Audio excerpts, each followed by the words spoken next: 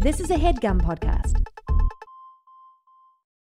While Andrew and Craig believe the joy of discovery is crucial to enjoying any well-told tale, they will not shy away from spoiling specific story beats when necessary. Plus, these are books you should have read by now.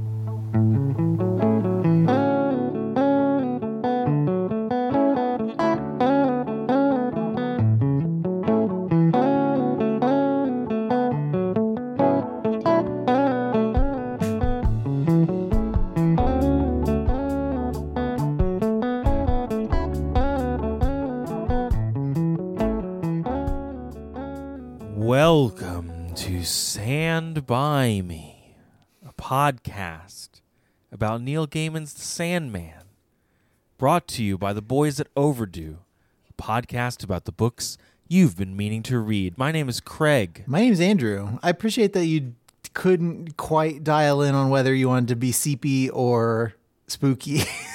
Like right there at the beginning. Well, and I think you settled on seepy. Sometimes when you're falling asleep, it gets a little spooky. It does get, yeah, you do that thing where you like start.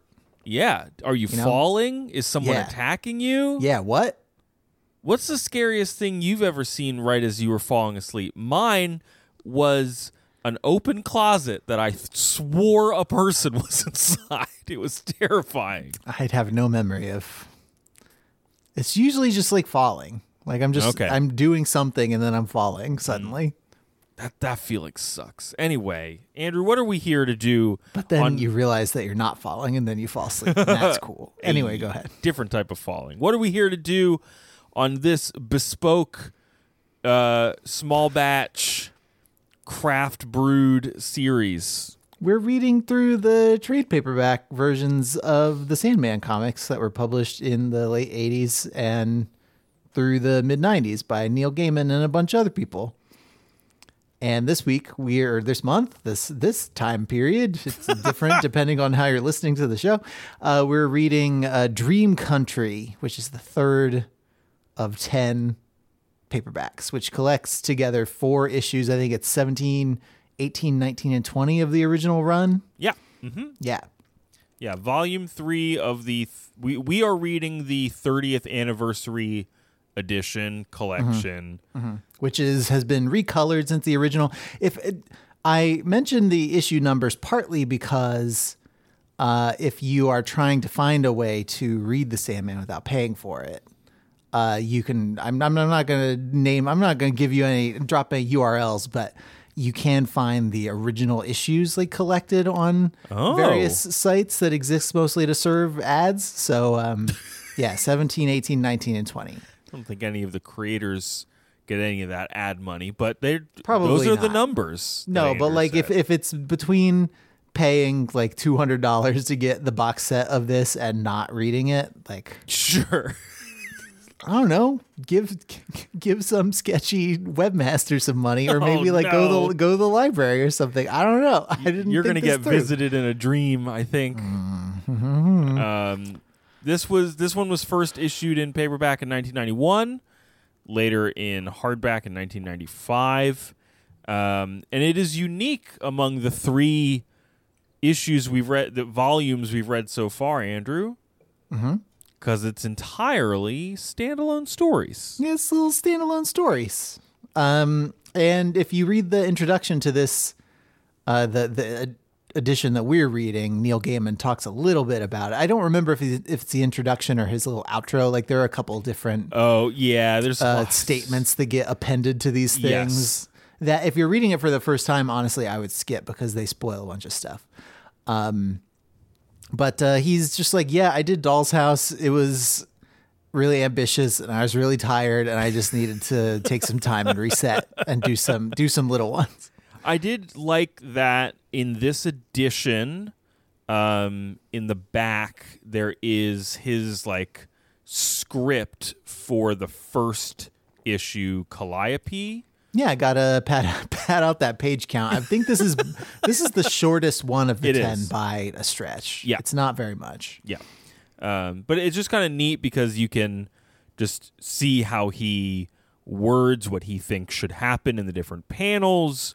You get his dialogue, and yes, you also just kind of get some notes to his editor's like, man, I don't know. You're probably going to have a bunch of notes, and that's fine, but this is what I'm doing here. Yeah. So what are let's do an overview, Andrew. Actually, I wanted to just like let everyone know in case they forgot, like where the story left off, because we're not going to deal with any of that today.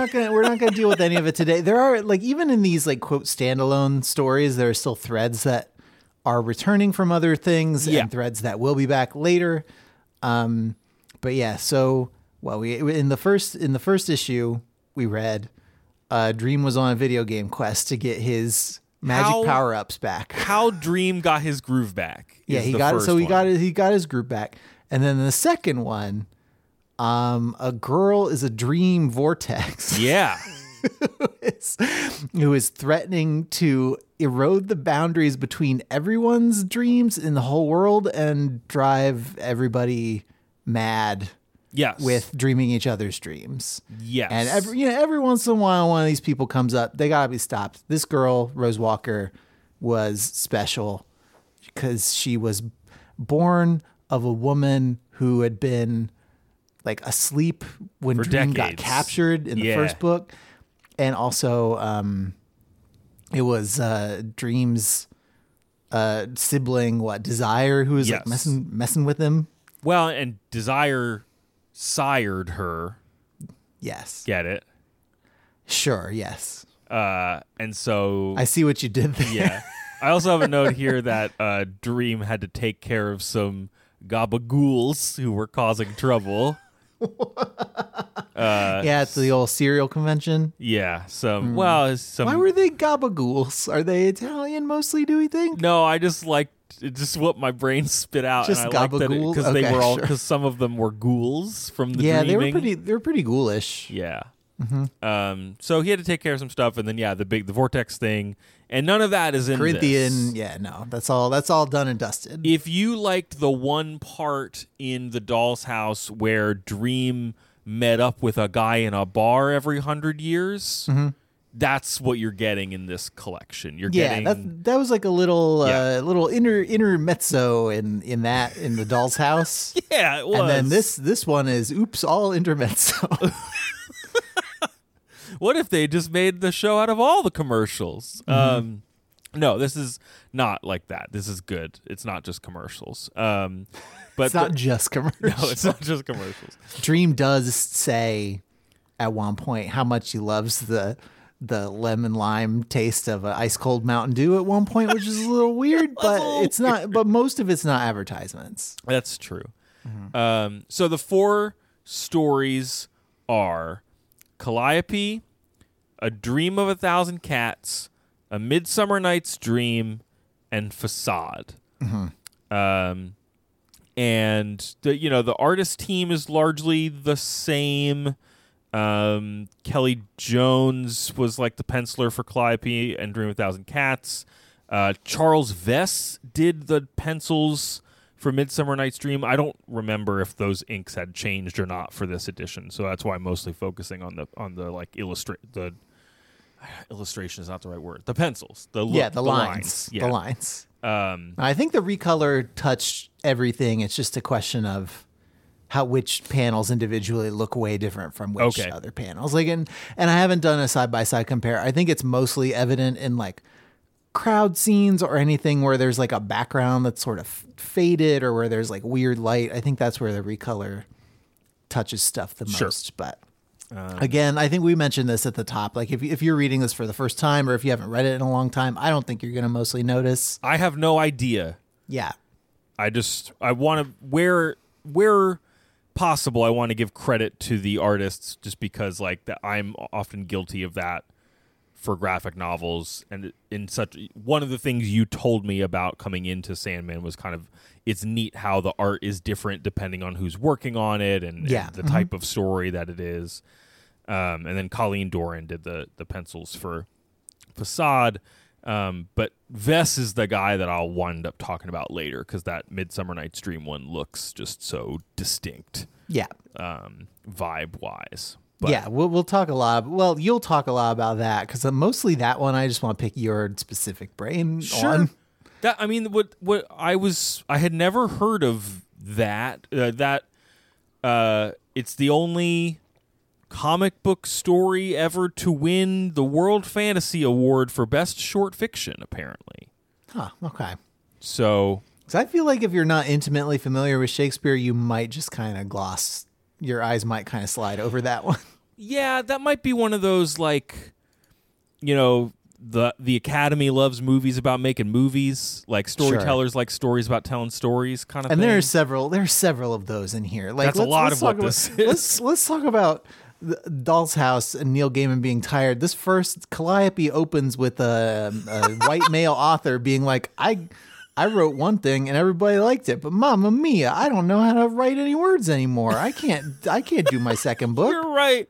I hadn't internalized the fact that Calliope about Richard Maddock, I don't know, I stare at Maddock and I think about Bernie Madoff, but it's somebody else. Richard Maddock, he's a talented writer who's out of ideas. There's a touch of that Stephen King book that we were, I think, Bag of Bones. Oh, where Bag the of Bones. First third of it was like, man, editors, huh? And he just simply cannot write anymore. He's supposed to write another one, but he can't. He's got writer's block.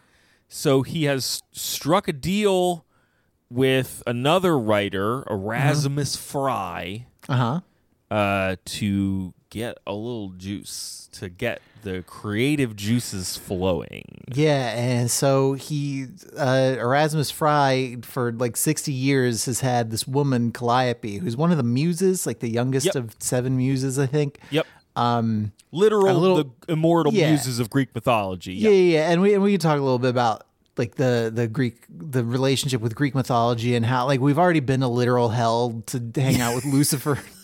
So we could talk about how all these like mythologies interlock and bounce off each other.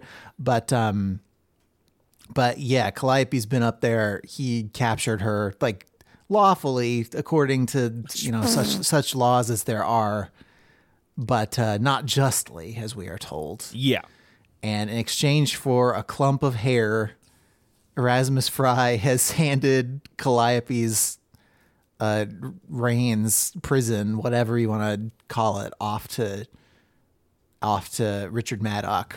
Yeah. Who then suddenly is amazing at writing. He's so good at it. He's so good at writing. I gotta say, the titles of all the fictional works in this are like the highfalutin Star Trek the Original Series episode titles. Like, it's just, maybe if you want, maybe come up with something punchier. Yeah. Here Comes a Candle. Like, oh yeah, I'm nuts. I'm excited to read that. But he's so good at it, and everybody loves it. Yeah. Everybody, he's a famous. This is maybe the most like late '80s thing about this is like what a big cool hot celebrity this writer guy is. I do. There's the bit where like his stuff starts getting adapted into movies, and he's just the most successful man. And he's like, "Well, I gotta direct. Gotta be in the pictures. Gotta direct. I gotta be in the pictures." Of course, like these men don't just like keep her in a closet. They do sexually assault her, and it sucks. It's bad. There's the TV show did I forget if it was 2 episodes or just 1 episode, but it like after the main season dropped, and so the main season is an adaptation of the first collection and then Doll's House. Oh, okay. There was like another episode that dropped a couple months after that adapted Calliope and Dream of a Thousand Cats. Huh. And that story makes Richard Maddock a little more, like, it softens him a little. It makes him a little more of like a mediocre man instead of a monster. Like, he keeps like continually promising to release her and then just never doing it because he just needs one more. Yeah. He just needs one more, one more story, one more big hit, and then he'll be out. Yeah, he does not really do that. No, this. he fully blows in this. He sucks. sucks and blows. Yeah. So he's a big, rich 80s guy, author guy. Big 80s guy. A big, huge 80s guy. His only regret is that he had bonitis. And she, Calliope, appeals to some supernatural sisters that we've met before. Yes. Mm-hmm. The weird sisters, the Hecate sisters. And they help her contact Dream. And is it implied that Calliope and Dream have like burned a girl? I mean, so on. Or is it more than implied? It's so Calliope has born a son to Dream. Oh, okay. More than implied. Okay, great. The Dream King and Calliope were close long ago for a short while, says one of them. Okay. Not for long, and remember, sister self, they did not part on the best of terms. So just tuck that away in your little brain file, wherever you keep stuff that you'll need to remember to talk about later. Okay. I do like the bit where she is asking if they can help her or what type of creature can help her. And the weird sisters are like, yeah, there's a few old powers left. You know, many of them have died. Or they're doing others. They're doing other stuff now. Yeah. But the Endless are still here. But even they are having a difficult time of late. Quote, still every little bit helps, as the old woman said when she pissed in the sea. That's a good one. That's a good one. So I kind of like how mythology and religion work in this book. Oh, yeah. Because they are, and we'll do, there's more like Greek stuff that we'll do later, and then there's more stuff with like Lucifer later. It all seems like that other entities exist is kind of a reflection of human. They're kind of created by humanity rather than creating. I mean, it's the lines are super fuzzy throughout, but they're definitely it's definitely strongly implied here. Like, oh, you know, it's the go-go 80s. Nobody's really worshiping Zeus anymore. It's sort of, you know, Santa Claus is weaker because people don't have the spirit of Christmas anymore. Right, yes. Just like in the hit Disney Plus television show, The Clauses. But also, I don't remember how that tracks to the facade story because that we get a bit on the sun god Ra. Mm-hmm. But that kind of implies that there are that Ra is just like our sun god. Like, well, there's other suns. It's mentioned. Yeah, we can get to that when we get to that. But yeah, it's mentioned in there too a little bit. Yeah. But no, they put her in touch. Well, they put the call out to Dream. And then Dream shows up and is like, it's not 100% clear like whether they directly contact him or not, because they're always very dodgy about like being directly involved in things or like helping anybody. But when Dream gets out of his prison, because she is originally captured while he is imprisoned, and so he can't come. They tell him, you know, he's imprisoned. He couldn't come even if he wanted to. Good point.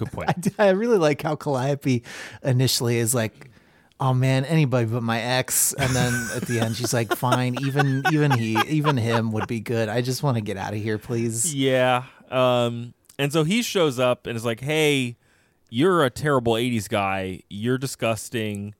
And you're what? You're not going to let her free because you need ideas? And he says, why don't you have all the ideas you want, bub? Yeah, I'll give you ideas. It just became a Twilight Zone episode in here. Yes, it's great. It's great. And he just kind of loses it. He's like, do you just want to read a few ideas? Do you have it open to the page? Just hit me when the font gets all jaggedy. Oh, let me find. Well, okay, like the beginning of it, he's like trying to buy a paper on the street. Trying to buy a pape, and he's just like rambling. And he starts saying, the fraternity of critics, in reality a dark brethren linked by profane rites and blood vows. To destroy an author they sacrifice a child and perform a critical mass. a city in which the streets are paved with time, a train full of silent women plowing forever through the twilight, heads made of light, a small piece of blue cardboard, a plum, sweet and tart and cold, a were goldfish who transforms into a wolf at full moon, 2 old women taking a weasel on holiday, griffins shouldn't marry, vampires don't dance, a man who inherits a library card to the library in Alexandria, a rose bush, a nightingale, a black rubber dog collar. He's just going out of control. I like the blending of sort of higher concept ideas and then like, what if a goldfish turned into a wolf? What would that be like? I kind of would probably read that book. Yeah, I kind of like the way that it's rendered in this, this kind of monkey paw-esque thing of, oh, you want ideas? Here, have them all. Like, you would just be unable to sift through any of them. Yeah. It's just full white noise of just signals firing. Mm-hmm.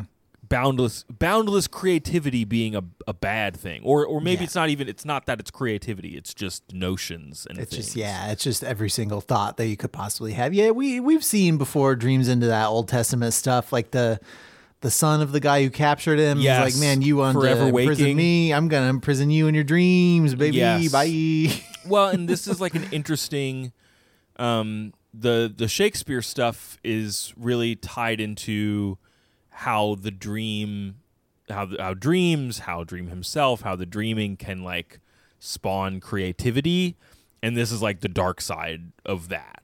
Like this is like the dreaming can just unleash like hellish creative thoughts in your brain. And it gets pretty grotesque. Like It does. He does not have a pen and paper with him. So he No. does write with his fingers on the concrete.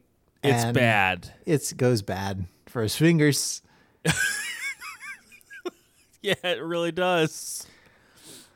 And But Calliope's free, and she mentions the dream like, hey, you seem different. Yep. Yeah, you used to not really be into the whole forgiveness or like helping people thing. She says what she says. Do you hate me for what I did? Do we know what that is at this point? We don't know much about their relationship other than that a son was born of it. Okay. And that it happened. Okay. At this point. Yeah. Okay, cool.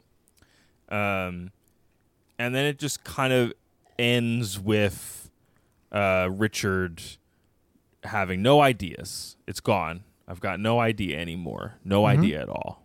Uh-huh. I like it.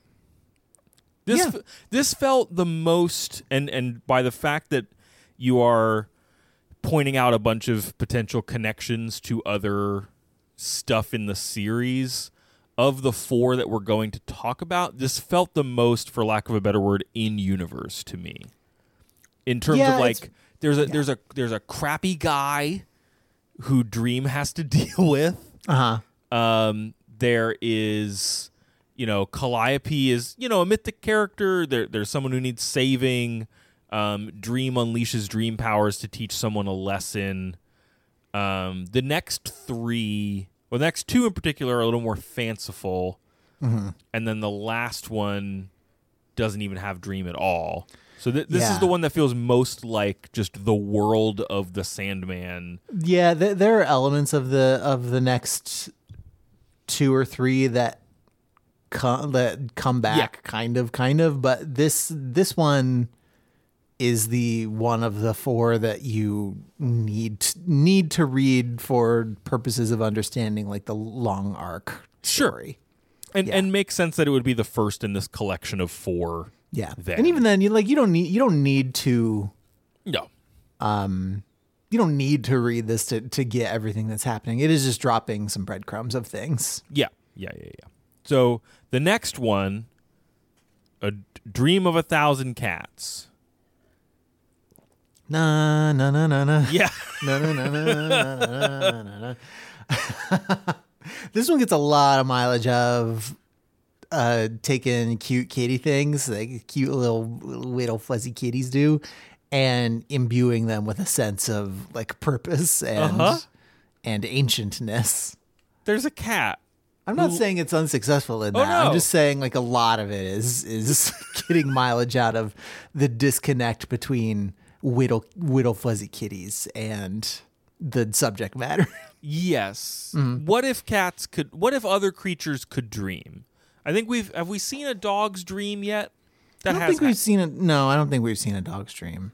Doesn't he travel through a dog when he's traveling through Yeah, dreams? but we don't one? we don't see the dream of the No. dog. That's fair enough. But like we don't see dog dream.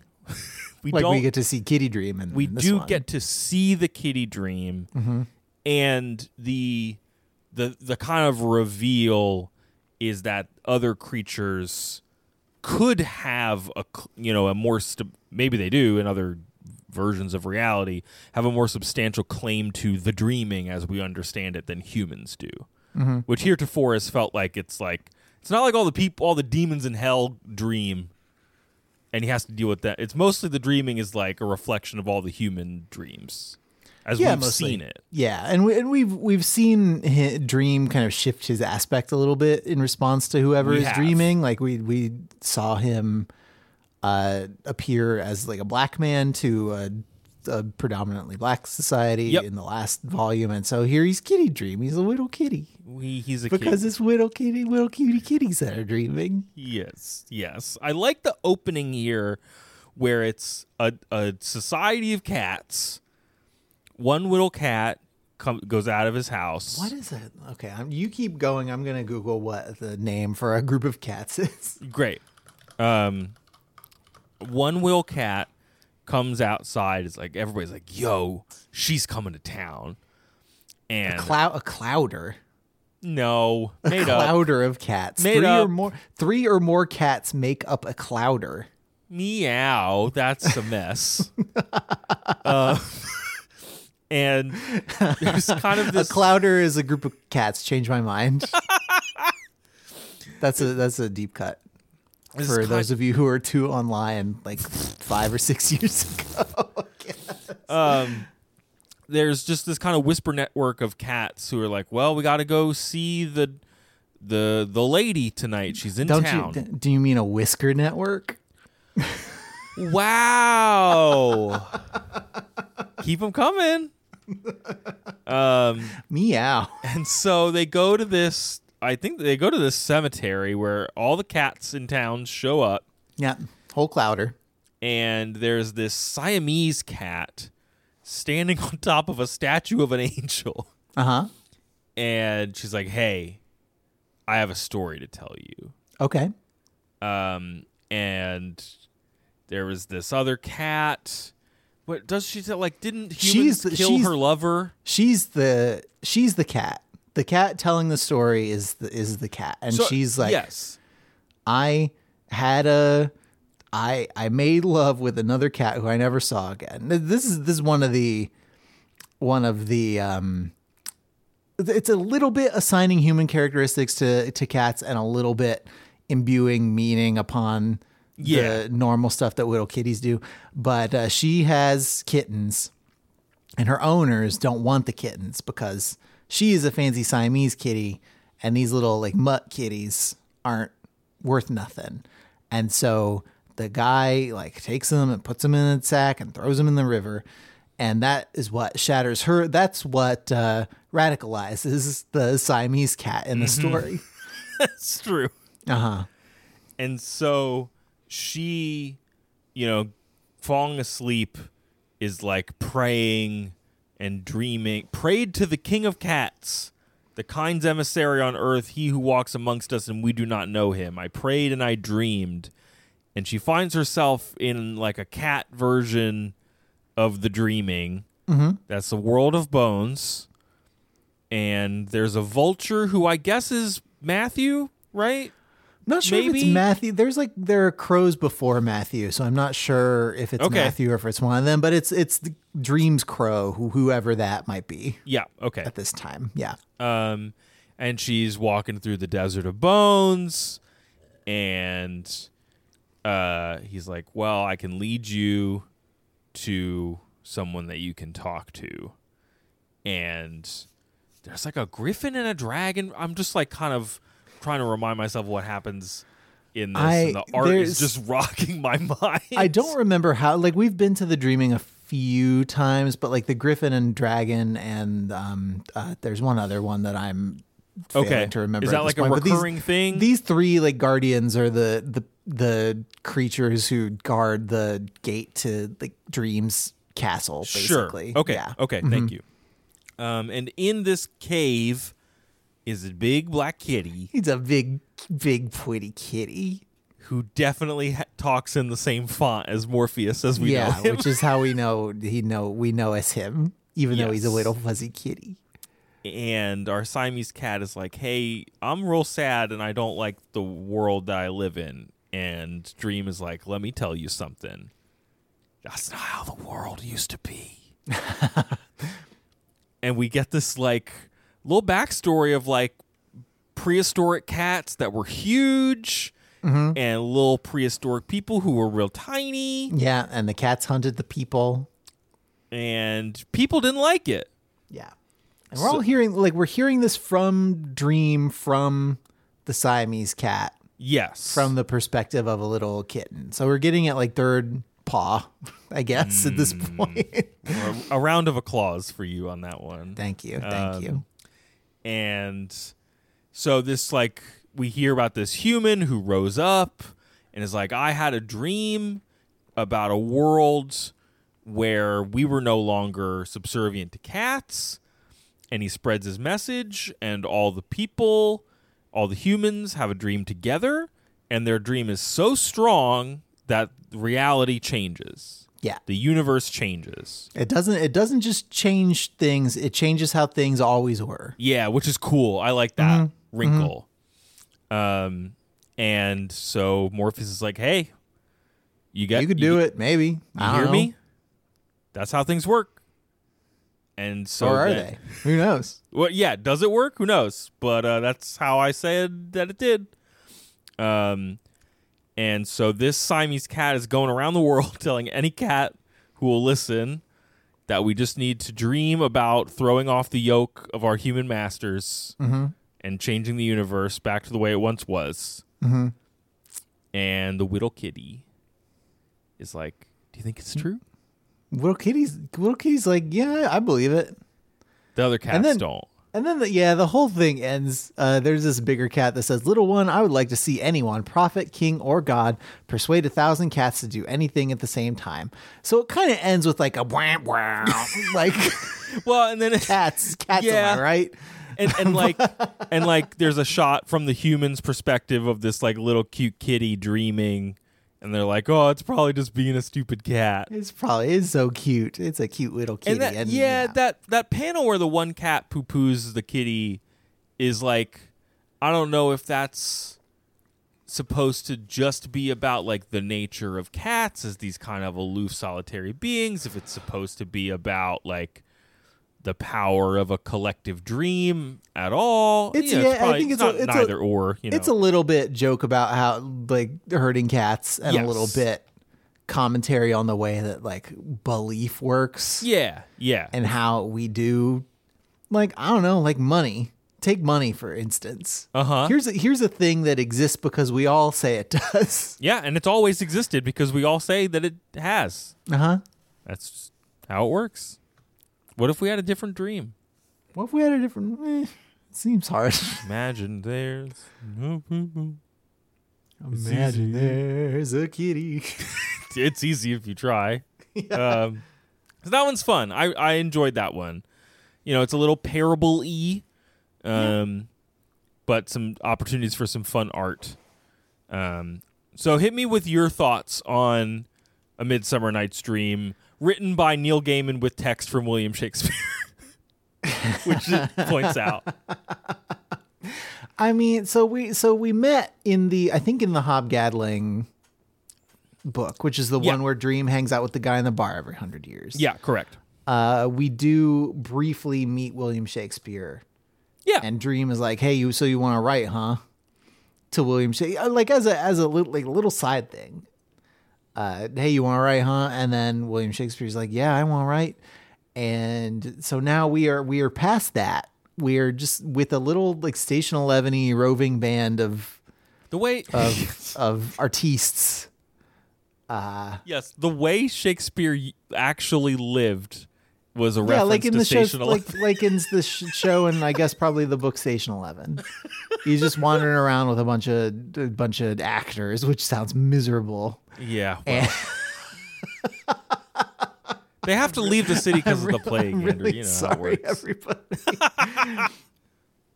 Yeah, no, I did really. It hits in 2023, being like, yeah, we got to wander the countryside for a while until this COVID wave goes away, Yeah. and we can go back to the cities and actually earn some money from people. For real. But they're wandering around the countryside. William Shakespeare has this hot new play that he just dropped. Yep. His son Hamnet's there. Talked about that guy in some other episodes of the podcast. Yep. And then Dream is there also. Well, yeah, he's like, hey, we have to go over on this hill. There's a guy who wants us to do the play here in the middle of nowhere. Yeah. And Dream is there. He's like, yeah, you're gonna do it for me. Yeah. Shut up, Richard Burbage. Is Richard Burbage a guy? Yeah, real guy. Yeah. Neat.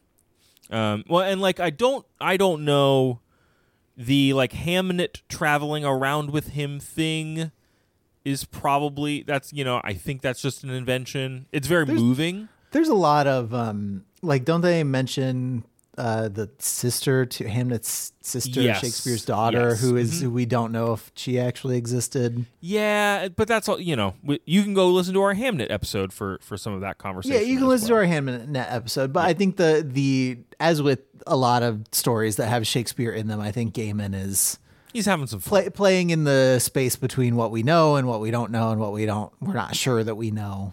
Yes. To invent a life for Will. Billy Shakes. Yeah, and for the purposes of this story, I think it is important to have Hamnet there. Like, it's clearly like Gaiman is putting Hamnet there to show us what Will be like kind of giving up by pursuing being William Shakespeare. Yeah. So the art by Charles Vest, this is like, what is that Saturday morning? Is it Prince Valiant? Have we the Saturday morning cartoon that just looks like it's 400 years old? There's a little bit of that, and then I also want you so Dream is like, yeah, here I want you to set up here. All right, cool, do it. And then Dream goes to like welcome in the audience for this play. Yeah. And are you looking at this page right now? Like, out from this door walks the most like old school Final Fantasy box art lookingest collection of like creatures and beings. It's wonderful. Mm-hmm. It's glorious. Yes, you're totally right. It is the like concept art for the Espers from Final Fantasy VI have strolled out of greenery to Tanya and Oberon. And so what you come to learn is that Dream has invited the members of the fairy realm to Earth to witness a production of a play about them, sort of. I just like Dream going to the fairy realm and being like, hey, you gotta see this. This is sick. Like, do you think Dream goes into the fairy realm and he's like, man, I got this movie. It's called Avatar 2. And you gotta come watch it. It's sick. This guy, James Cameron, he totally sold his soul to me. I'm helping him make nonstop hits for his whole life. I don't think he goes to the fairy realm. At that point, he goes to the actual Na'vi, and he's like, check out what I made James Cameron do. And they're like, this isn't quite what we've experienced. And he's like, but dreams and stories are half-truths. Yeah, in another way, it is kind of true, isn't it? Makes you think. So, it is this like menagerie of demons and fairies and Final Fantasy characters who are all going to sit on this hill and watch this play. I think I have said on air before, I am not the biggest Midsummer Night's Dream fan. Yeah, you're constantly talking about it. like parts of it. I find other parts of it like fine. More like a Midsummer Night's Dream. You're always saying. That was a direct quote. Always, you're right. Actually, I have always said that. You just dreamed it, and now I've always said it. Shakespeare really puts the mid in Midsummer Night's Dream. You're always saying to me. But yeah, the reason I just kind of slide over this one, like there's a lot of neat art. I like a lot of the rules. I like a lot of the creatures. Yes, the you creatures are great. Deal with people from the fairy realm later on, so it's good to get to touch base with them in that sense. Yep. I think I would get way more, like 1,000,000 times more out of this if I had literally any, like whether I liked it or not, if I had literally any familiarity with the source material, which I don't. Yeah. So I don't even know that I've read Midsummer Night's Dream in the way that I've read Hamlet or the Scottish one or whatever. Yeah, sure. Thank you. You're welcome. The main thing that is cool to me about how this works in structure is it's, and if it were any longer, if it were not a kind of slight and efficient graphic novel or comic story, I don't think that this would sustain this device.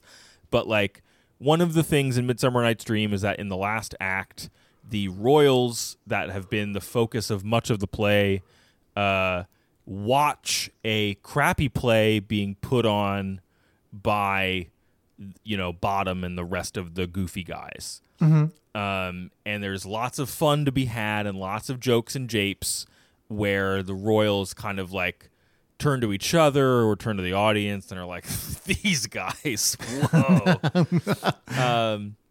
And so that is like usually what is most memorable for a lot of people of Midsummer. And so the parts in this where like the actual fairies, Peas Blossom, and the other like characters who get referenced in the play who are sitting here watching it being like, well, I wouldn't do that. That's not how it happened. That's not how it happened. Like that stuff is always fun.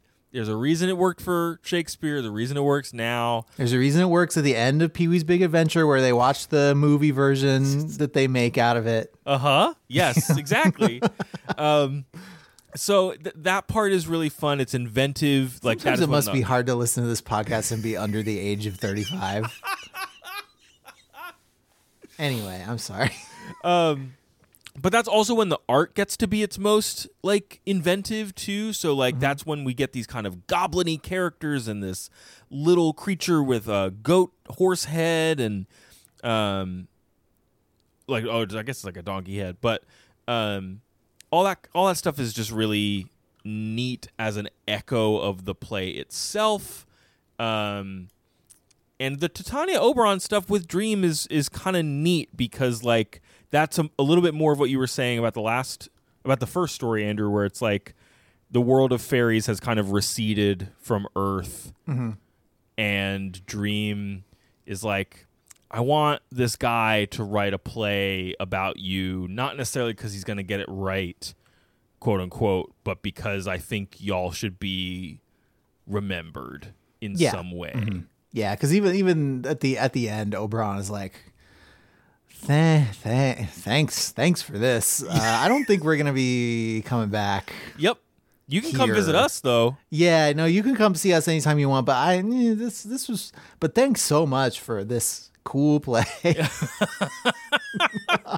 Well, and he seems to have a little bit of regret around like what he's giving Shakespeare. He says something to the effect of like, I'm giving him what he wants, but when he thinks he wants. Yeah, when people get what they want, they get what they once wanted. And a kind of a recognition that is always a changing thing about you. Yeah. And this is also so Dream has given William Shakespeare cool writing powers, but in exchange he's asked for 2 plays. He's asked for this one, like he's asked for this one, and then he wants the last one. He wants The Tempest. He wants yes. I think he's going to want The Tempest because that's the one about like giving up your powers to create and all that kind of stuff. Yeah. So yeah. And yeah, it's just neat. I like when Puck, the Puck, the Robin Goodfellow, yeah. he is like actually like a scary demon man. I kind of like his art a lot. And midway through the play, he's like, I'm just gonna be me. Like, I'm just gonna I don't know what he like stuffs the actor in a bag or whatever he does, but he's like, I'm just gonna be me. And he's a fairy. He knows all the words. He can do whatever he wants, and he doesn't cause much more mischief than that. It's just he wants to be a part of it. No, it's just everybody's like, whoa, that character got really good all of a sudden. And the art of him doing the final monologue and like leaving is really cool. Like him disappearing into like fading into black. is yeah, really cool. Sure. And then it was all a dream, just like parts of the Shakespeare play are. I think this has filled me with a reverence for that play that I don't have usually. Yeah, I think, which is not, again, I don't know that I even have a good argument for why I don't love that play. You're just like, sometimes you're just allowed to not things don't have to be all your favorite thing. Not everything can be your favorite thing. It's okay. Act 5 is pretty good. Yeah, but the last one. Yeah, the last one is, I did not know that this is dipping back into the DC universe for some reason. It is. Element Girl, one of the lesser DC comics universe characters. Very lesser. I think so. This final volume final issue is called Facade. And yeah, Element Girl like appeared in the comic Metamorpho. Love that one. Which is 1967 was her first appearance, and have you seen a picture of Metamorpho? Yeah, he's look at this guy. He's really something. Metamorpho. Yeah, he's a real guy. Yeah. And the two of them got their powers from Ra, the sun god in Egypt, and except in this one, Neil Gaiman's given it a real twist because Element Girl is miserable and wants to die. Yeah, which is the most Sandman twist on a DC universe character.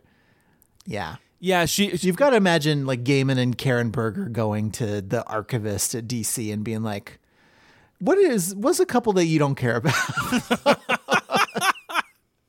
Well, because then they have since like given her appearances or versions of her appearances. I'm sure. Yeah, like there's so much content. There's so much content that of course she's come back at some point. Yeah. More recently. But so yeah, she's a sad lady because she is sort of immortal. She is cursed with this ability to morph her body into any element that is in the human body. But she's not like a shapeshifter because she's like, man, I tried to make myself a skin suit once and it was stinky because it was rotten meat. Yep, is bad. She can make these like artificial faces that only last for a little bit of time, and then she puts them down because they fall off, and she uses them as ashtrays. And she doesn't go anywhere. She just kind of lives in her apartment. The company, Shield, I don't know, whatever. Yeah, whoever it is where Metamorpho works. They're supposed to take care of her, and she's having trouble reaching them. And the like arc is that a friend of hers reaches out for coffee. She's going to have a baby. She wants to see her friend.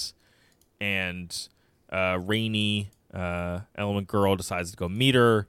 And it doesn't go great. No, her face falls off into her pasta. Yeah. And this is also after the woman has expressed some kind of heinous, like, what if my kid is a freak views, which are... not perfect. Not ideal. And so Rainy is just very lonely. Yeah. Very lonely, wants to die.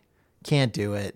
She's like, my body just like handles poison. It can't do it. Yep. A gun doesn't really do anything. Yep. I'm worried that if I tried to go to the epicenter of a nuclear blast, I would just become irradiated forever and be even more alone than I am now. Yep. What if my superpower just made me sad and alone? It's the like vampire who hates being immortal kind of thing. And I don't mean that to reduce what Gaiman has written here. It's just that is the type of story that he's telling. And so, Dream don't show up in this one because there's a whole nother one that do Death, and her name is Death. Her name is Death. Death is coming through doing something else. Yep. There's a lady in the same apartment building who has died, and Rainey's door is open, and Death just wanders in and is like, "Hey, I couldn't help but hear that you wanted to die," and she isn't gonna do it. Death is kind of like, I mean, I can't, like, just because you asked, like, that's not how it works. Yeah, they're like, and this is a continuing thing with the Endless. Like, they're gods and not, they are the cause of these things, but also not. Yeah, but also they exist because the things exist already. Yep. It's complicated. There's like a monologue that Rainey is like, I don't think I got all that, where Death is talking about like all of the myriad places she is at any given moment where death is occurring, whether it be a small accident or a war or whatever. And she's just experiencing it. Yeah, I'm in cars and boats and planes and hospitals and forests and abattoirs. For some folks, death is a release, and for others, death is an abomination, a terrible thing. But in the end, I'm there for all of them. And Rainey's like, I don't know if I got that, but you gonna help me? Mm-hmm. And in her way, Death does, because she tells her a little bit more about Ra. Yeah, Death is like, hint, hint, hint, hint. And yes, this guy is still working. Like, his main antagonist died, and he won't listen to me when I told him that the never-ending battle between them has in fact ended. And she's like, but he's still around. So if you looked out your window, you could have a conversation. Yeah, you could talk to the sun god and just try and figure it out. And that's what she does. Yeah, then she dies. Yep. And she seems happy to be released from her awful experience. Yeah. This one was fine. Of the four, it was my definitely least the favorite. simplest. There's the least to talk about. There's a very creepy little bit where Rainey's like person at the agency who's been like cutting her checks, the company, whatever it is that they call her, calls and tries to check on Rainey, and Death picks up the phone. It's like, hey, she's not here. She can't come to the phone right now. Yeah. She doesn't live here anymore. The old Rainey can't come to the phone right now. And then she says to the guy, be seeing you. Oh, no. Which is, yeah, she is. She is going to be seeing him. Oh, no. Mm-hmm. Does this have any... It's not, she doesn't, she's not relishing that. She's just like, yeah, see you around. See you around, buddy. Why do you think, is there stuff in this that is like breadcrumby, or is this just like a vibes on death issue, Andrew? For you, it's vibes on death mostly, I think, and I've got to imagine that, the like cute goth girl Death character was somebody that fans wanted more of, and somebody that maybe Gaiman wanted to do more with. Sure. I don't know even that you're really covering different ground with her in this than you did in that issue back in the first one, where it's her and Dream walking around and doing just like a day in the life of Death. You do get a little more of her personal touch in this one, I think, and a little bit more of like how, like Dream, she hesitates to directly intervene, but is also not above getting involved. I was just gonna say, as you were talking, I figured out that this feels like the rhythm of some of the Dream interactions with people, where like we focus on a non-endless for the bulk of the story, and then they make some, plea, or they stumble into something or whatever, and then the endless shows up and kind of does their thing. And that teaches us about the endless in a way that is not like we got to watch him go on a quest, or we got to, because like the previous Death story is her walking around with dreams. So there's the individual people that she's interacting with are way less important. Yeah, but you also get to visualize that speech that she gives where she's everywhere. Yeah, that's true. For that's everybody, no matter what they're doing. Yeah. You also get like a little bit, I think we're already kind of led to identify Dream and Death as like the most similar of the endless, because we've like seen them the most, but they're also the most like visually similar to each other of all the ones that we've seen. But we also like, Death does not come in and be all like, well, you want to die, do you? Now you could die forever. Like there's not a lot of the Old Testament to Death in this. Like she's, as in the issue where it was Dream and Death together, she's much more, I don't know if I'd say businesslike or like matter of fact, but she's much more comfortable in her like role as like, I'm Death. This is what I do. Yeah. And she's not, what is the opposite of compassionate? She's not cold about it. Mm-hmm. She's not unfeeling about it. Yeah. Yes. Because she does decide to drop a bunch of hints to Rainey instead of just leaving her to her fate. Yeah. She has maybe empathy or something. No, she's doing her job, but she's not doing it with a like, you stupid idiot, it's time to die now. Yeah. Just like when she says, be seeing you. Like it's not a threat. It's not something that she's eager to do, I guess. But it is something that she's going to do, and she knows she's going to do it. I guess so far we haven't seen Death interact with like a real Richard Madoc, though. You know what I mean? Like we haven't seen her interact with someone who needs that Old Testament business. Yeah. So maybe we will. And we'll see how that goes. And sometimes for those people, like the release of it is easier than more like merciful than it is something that they like point. Have coming to them. I don't know. Yeah. So yeah, these are fun. If you're like, what are the vibes of Sandman? I don't know if I want to commit to the full thing. This might not be a bad place to pick up, to get some cool art and get some neat stories, but I don't know. Yeah, I don't know how it would land. Yeah, like just if you like that one with Dream and Death walking around, if you like the Hobgaddling one, like this is operating in that vein. Yeah. And Gaiman just didn't have another big story to sandwich them all in between, so we get them all together here. No, he had to write this while he waited for his shipment of Amuse to come in that he could put in his closet. So yeah. I don't think Neil Gaiman did that stuff to Amuse. I think we're just joshing around here on our podcast. No. Yeah. No. I mean, no. And next time, book 4, Season of Mists.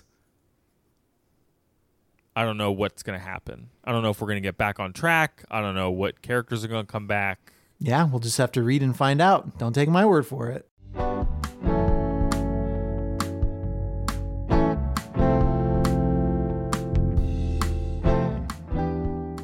Hey, everybody. Welcome to Stand By Me. It's a podcast from the boys at Overdue, a podcast about the books you've been meaning to read. My name is Craig. My name's Andrew. And this is our limited run, small release, Small Business Saturday podcast about Neil Gaiman's The Sandman, one volume at a time out of 10.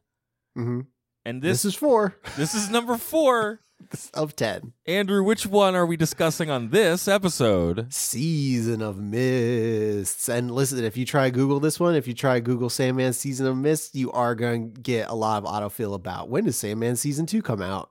Oh. But once you get to it knows that you're asking about the book and not about a season of the Sandman television. I was also show. having trouble Googling this one to read about it because I kept putting seasons of Mist. Uh-huh. Just, moving that. Just a small typo. No, it's one season, Many many mists. mists. Yes. Not multiple seasons, same mist every time. Great. Okay. Uh-huh. So this is a departure from our previous episode in that it has a plot again.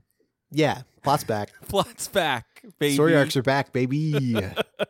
Because last time on Stand By Me, we did Dream Country, which was just a series of cute, fun, standalone stories. Mm-hmm. And that's not Some what with this implications for the bigger series long arc, but all just little bite-sized little nibbles, little bite-sized nibblins. Yes. Mm-hmm.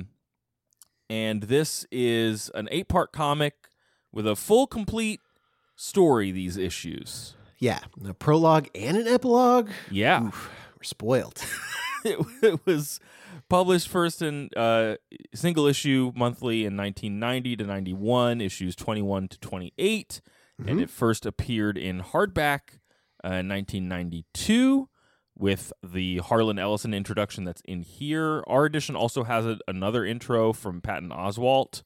I don't think that was in the original, but I could be mistaken. As I recall, he spends a fair amount of his intro being like, "I'm not quite sure why I'm here." Yes. Yeah, his was written in 2018. So yes, but he does talk about, I think, just the importance of this work to all kinds of like creative people and self-identified weirdos. Yes. Basically. Yeah, the And then he goes, we talked about this already, I think, but he goes on to voice Matthew the Crow in the TV show. Yes, He's you pretty mentioned good. that. Yeah.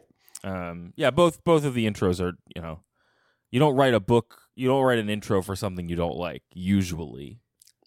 Usually, I would be curious to read what it would be like if you wrote an intro for something you didn't like, though. Yeah. The closest thing I could think of is if you were an author writing an introduction for one of your earlier works that you weren't crazy about anymore, but you did like recognize its place in your canon, so you had to write an intro about it. We did a whole month of those podcasts. We did do a whole. We did, didn't we? We've been those artists, Andrew. We're podcast artists. Makes us sound like Subway sandwich artists. I'm going to put some pepperoni on this podcast. What are you going to do? Just pack it with onions. As many onions as it'll hold. Hope you don't have a meeting later. Oh, no. This bad boy will hold so many onions. I'll just take that Subway stink with you, carry it around always. The list of folks who worked on this series of issues, of course, all written by Neil Gaiman. Kelly Jones, Malcolm Jones III, Mike Dringenberg, Matt Wagner, Dick Giordano, George Pratt, P. Craig Russell. Of course, as we've said in previous episodes, this is the 30th anniversary edition that has some recolors that have happened. I mostly just want to shout out the fact that Dringenberg is responsible for the prologue and the epilogue, which just have a very different pencil style. Like, all of the lines are very different in those two issues. Yeah. Which you get right away in the opening, where it's like, oh, we are in the realm of destiny, and everybody's looking kind of classical and wearing different clothes, and they don't look as spiky and fun as they usually do. Mm-hmm. That kind of stuff. Yeah. What do you want to say before we dive in, Andrew? I don't have a lot to say. I don't think there's anything to say about this volume's like publication history. I think by the time you get to this point in the comic series, things are running pretty smoothly. And also same for when you're publishing the books. You're just publishing comics at this point. Yeah, it seems Good like job, they've everybody. ironed out the like, how do we tell this story? What are we doing here? And this one feels very confident. Yeah. Not that the other ones aren't there, but like no, but like just having pulled off the Doll's House arc, having taken a break in the little vignette stories that we read for last week, he feels like he knows where he's going in this one. Yeah, he took a bit of a breather and he came back with something that he'd spent some time in the tool shed building. So, I don't know. This one kicks off with a family meeting. Something everyone can Family relate to. meeting. Yeah. Well, so okay, we've met several of the Endless. We've Yeah. heard mention of a few others. Yes. But I think, is this the first time we kind of get a full like catalog of all of them? Along there's with, one like, missing, descriptions and appearances. Yes, But this is the full, like, we are seeing them all at once. There's a couple pages that are basically just character sheets for each of them. The comic just takes a break for a minute to be like, yeah, here's all the Endless, just to catch you all up. Yes. But so we have Destiny, who's a guy who lives in a big castle and looks at a book. Looks like like a monk from Age of Empires, like Sure. a classic sort of hooded monkey kind of figure. Yeah. Not monkey, but like a Monkish. monkish. Yeah. Yes. Monk-esque. Not like Tony Shalhoub, but like a monk. From Monkly. a church. Yes. Yes. Monkly. And his deal is that he's got a big book that tells him what's going to happen. Like, Destiny is not out here controlling you. Destiny's just kind of observing what's happening. Yeah, it's like, does the book tell him what's going to happen, or is he like writing in the book, or is he? Other people who are wandering around Destiny's Garden. It'll say, you'll go through all this maze, but then you'll get to the end and you'll look back and it was just a straight path all along. Yeah. And the book does a lot of like hand wavy mystery stuff about like whether destiny is cause or effect, or like what his whole deal is. He doesn't have as much of a personality as some of the other Endless, because he just kind of is. Yeah, he's not an agent. Is he the oldest of all of them? Yeah. Yeah. Mhm. Okay. He gets a visit from the Weird Sisters, right? They come by. Yeah. And they're just like, something's gonna happen. Bye. He's like, well, this is strange. Uh-huh. And so he reads a little ahead, and he decides to call a family meeting. So all the Endless are going to show up. We're going to see Death. We're going to see Dream, Despair, and Delirium, and Desire are going to show up. Mm-hmm. Delirium's the greats. youngest one. Yeah. Okay. And we know from the previous books that Desire seems to be like kind of poking at Dream. Yes. Yeah. It takes a lot of pleasure in doing that. It's very antagonistic. And also everybody is just very like proto Matrix leather bar. Yeah, like good. all the Endless are very, very early 90s in their cool modes of dress. They've all been listening to Nine Inch Nails since before you heard of Nine Inch Nails. Yeah. Yeah. Like they are the reason why, they're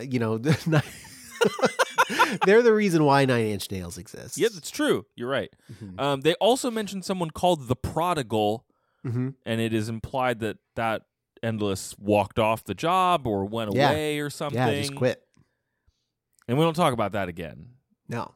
Not this It's episode. seems to be a sore spot for some people. Some other characters bring up, like, what if you knew more information about that later? And Dream's like, meh. Yeah, no, Not for me. it's Dream's basically like it seems like he wants to be left alone, and I, for some reason, identify strongly with that as Dream of the Endless. So Yeah. And so the inciting incident of this book is that they're all sitting around a table, and Desire gets an opportunity to taunt Dream about the time that he took a mortal lover named Nada. Remember that little one-off story that we had? Mm-hmm. And when she didn't want to be immortal with him and took her own life, he sentenced her to hell. Yeah, because that's the power that he has, I guess. It's kind of unclear. But yeah, Destiny is just like, he's being very vague about it. He's just like, you're all here. Let's just talk. Let's just hang out. Surely we have something to catch up on. It's like Thanksgiving. Like, we're here because we yeah. have to be, but not because we have something specific to do. Yeah. And And it's not. I think. Listen, the Endless both influence and reflect the time that they all live in. So if the Endless are having a family meeting in 2023, I'm not sure which one is like the MAGA QAnon Facebook uncle. I think it might be Despair. It might be Despair. But it's hard to say. Or, Yeah. I mean, Delirium's the easy answer, but Delirium has a lot going on. I feel like Desire would be like, there's a third party out there, and it's, if only you could have it, it'd be better, wouldn't it? Mhm. The Yang Gang. Yes, Desire's big Yang Gang energy. And so Morpheus gets all upset when Desire calls him out for the whole lover thing. Mm-hmm. Steps out on the balcony. Mm-hmm. And then Death comes out and is like, hey, I know you don't want to hear this, but Desire's right. Yep. And he gets all kind of mad. And then Death's like, no, but really though. Yeah. And then Dream says, okay, well, I guess if I did something wrong, I have to go set it right now. I guess. That is the I guess. It's like the defining version of Dream we see in this whole volume is one who's like, I have a responsibility. I guess I will follow through on it. Mm-hmm. Doesn't make me happy to do it, but Nope. I've got to do it. Yep. And it does contrast lightly the Endless, who we know is not here. Like, and also with the end of Volume 1, that sequence we've referred back to a few times, where Dream and Death walk through just like a day in Death's life, I guess, for lack of a better word. Death has like bring your little brother to work today, and we just get to see everything that she goes around and does, and it reminds him that he does have a job to do, and it kind of gives him a renewed sense of purpose. Like, we're still coasting off of that, because I think it's been like 2 years since it's been he was imprisoned since the beginning of the comic, which I think probably means time is passing roughly as it was in real life, like as the issues were coming out. That's something that Gaiman does seem really interested in because of like I'm thinking back to the Hob Gadling stuff and like when those meetings occur. He seems to be interested in being like mildly contemporaneous to when the issues are coming out. Yeah, because in this one, he sees Hob Gadling again, and Hob Gadling's like, hey, we're not due to meet for another 99 years. Yep. What's up? What's going on? Uh-huh. So Morpheus leaves, and he's like, I guess I got to get ready to go to hell. And I think Death comes back, and it's like, okay, so what are we doing here? And Destiny's like, you're good. Yep, we did it. Bye. Did it. See you later. Clearly something is happening now. Good job, everyone. Go home. Which is kind of strange. I kind of like that. And then this last panel in this issue is just Death like fading backwards into darkness, which I gotta imagine he does just all the time, and that everybody, you mean all Destiny? of his Destiny. Oh, yes, yeah. Destiny. Sorry. Very like hooded and already kind of swathed in shadow is just like fading back like Homer into the bushes. And I bet all of his siblings are tired of that. Well, because he's got that kind of, we don't talk about Bruno type precognition where it's like, is he causing, as we said, like, is he causing things? Is he just reporting the news? He doesn't know. He's got that return of Bruno. energy. Man, that's a mashup I would listen to. We don't talk about the return of Bruno. But yeah, the unanswerable quality of Destiny is really appealing and fun. I do like that. I think it's the beginning of the next issue.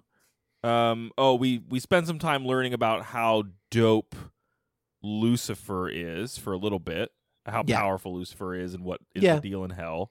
And just summing up that Dream was down there, did the kind of rap battle with that demon to get his helmet back during the Fetch Quest comic. Yes. Then Dream calls a Dreaming-wide press conference. This has the energy of a politician coming clean about an October surprise. Yeah, right.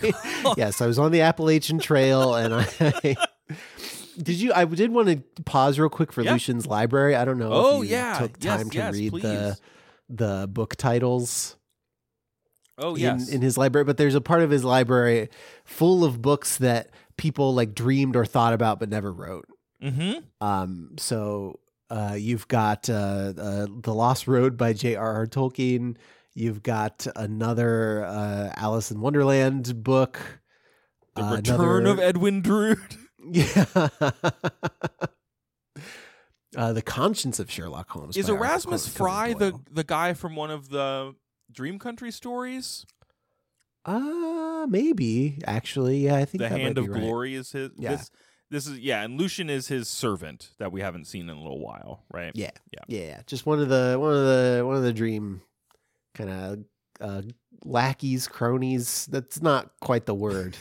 No, one of his crew. Employees? One of his crew. Yes. Yeah, employees. And so they've been summoned, and they think it's just them, and then it's like, no, literally everyone in the Dreaming that he has spent 2 years putting back together. He talks about how he had this love affair with a mortal woman who's now in hell. He feels so bad, and he's got to go down there, and he doesn't know if he's coming back. He doesn't really know what's going to happen. Yeah. And he's like, listen, I know that I was gone recently for a while and things kind of fell apart.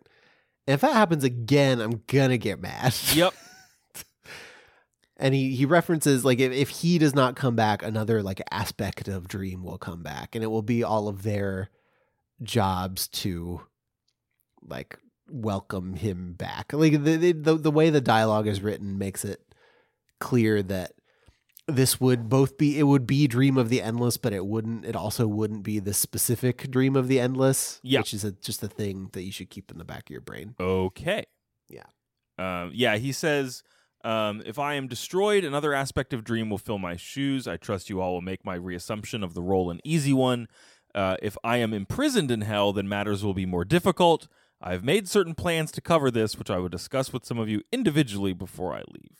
And he says, I do not want to see a repeat of what occurred the last time I was gone. And then he dismisses everybody. And then he's got to go down there. He does, like, remind us that Lucifer is one of the most powerful beings in existence. Yeah. And that Morpheus is only his most powerful when he's in the Dreaming. That's a big part of the latter, like, chapters in this volume. Right. Mm-hmm. He's not going to be he's not as powerful down in hell. He's still got stuff he can do, but he's not on his home turf. Yeah. It's not like when the Phillies play at home.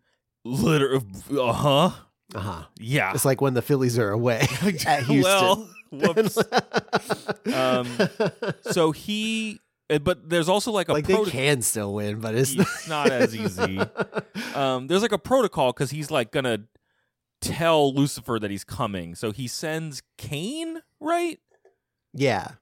Cain slew Abel. That's how I always remember the difference between. I don't know why that phrase is in my head, but that's how I remember which one is which. So he sends Cain as an envoy to Lucifer to be like, "Yo, Lord of Dream is coming. He's got something he wants to talk to you about," and he sent Cain because Cain has the mark on his forehead that God did to him. Yeah, God put it on there, and God is like the only guy that Lucifer is really afraid of messing with. Yeah. But unlike the Simpsons, we don't get to see God. No, we do not. The Sandman. Yeah. No. And we hear a lot about him. Does that hold true through the rest of the series? I don't want to. Who can say? Okay. Who can say? Who can say? Well, you could if you wanted I could, to. but I won't. Okay. Who will say? Not me. No one here, I guess. It is like this whole volume is interested in religion and religious cosmology in a way that previous volumes have not been, which is fun. Mm-hmm. It's just different. Mm-hmm. That like we knew Lucifer existed, we knew hell existed, but like God the creator is a real force in this world. There are angels. Anubis is real. Like we got Ra in the previous volume. Yeah, like we've gotten little snippets of like other mythologies are real. I think we heard a little bit about some of the Greek gods too. Yeah. Yep. But and my understanding of Sandman canon, or just like my head canon for it, Sure. maybe even, is that like people are creating these beings and giving them power. And so if Lucifer and God are like the two most powerful entities on earth at this time, it reflects the dominance of Christianity in society. That makes sense to me. More than it does anything else. Yeah. But, Well, yes, that's that, and that maps to how the endless are discussed. I buy that. yeah. So Lucifer finds out that Dream is coming, and he just kind of tortures Cain for fun, but he doesn't do anything else. And then we get 2 quick scenes of Morpheus visiting people on Earth on his way down to hell. Andrew, who does he visit? He visits. So you might remember from Doll's House. Yeah, There was that like goofy doofy Sandman and his Yes, wife Lyda that's right. Hall Uh-huh. who were living in like a weird dream bubble, and she was pregnant forever. yeah. So she's back in the real world, and she's had this baby. The baby's like a week old. Who was conceived in a version of the dreaming. Yeah, who like gestated in the dreaming for a long time. Yeah. And Dream has like laid some claim to this baby, but we don't really know what the deal is. So Dream just like pops in to be like, "Hey, baby." And also Lyda really doesn't like him because she thinks that he killed her husband, even though her husband was dead already. It's a complicated thing, but she doesn't like him. He's like, "Hey, I'm just checking in on the baby. By the way, his name is Daniel. Yeah. Bye." Bye. Like the whole scene is set up where she doesn't know what she's going to name this baby.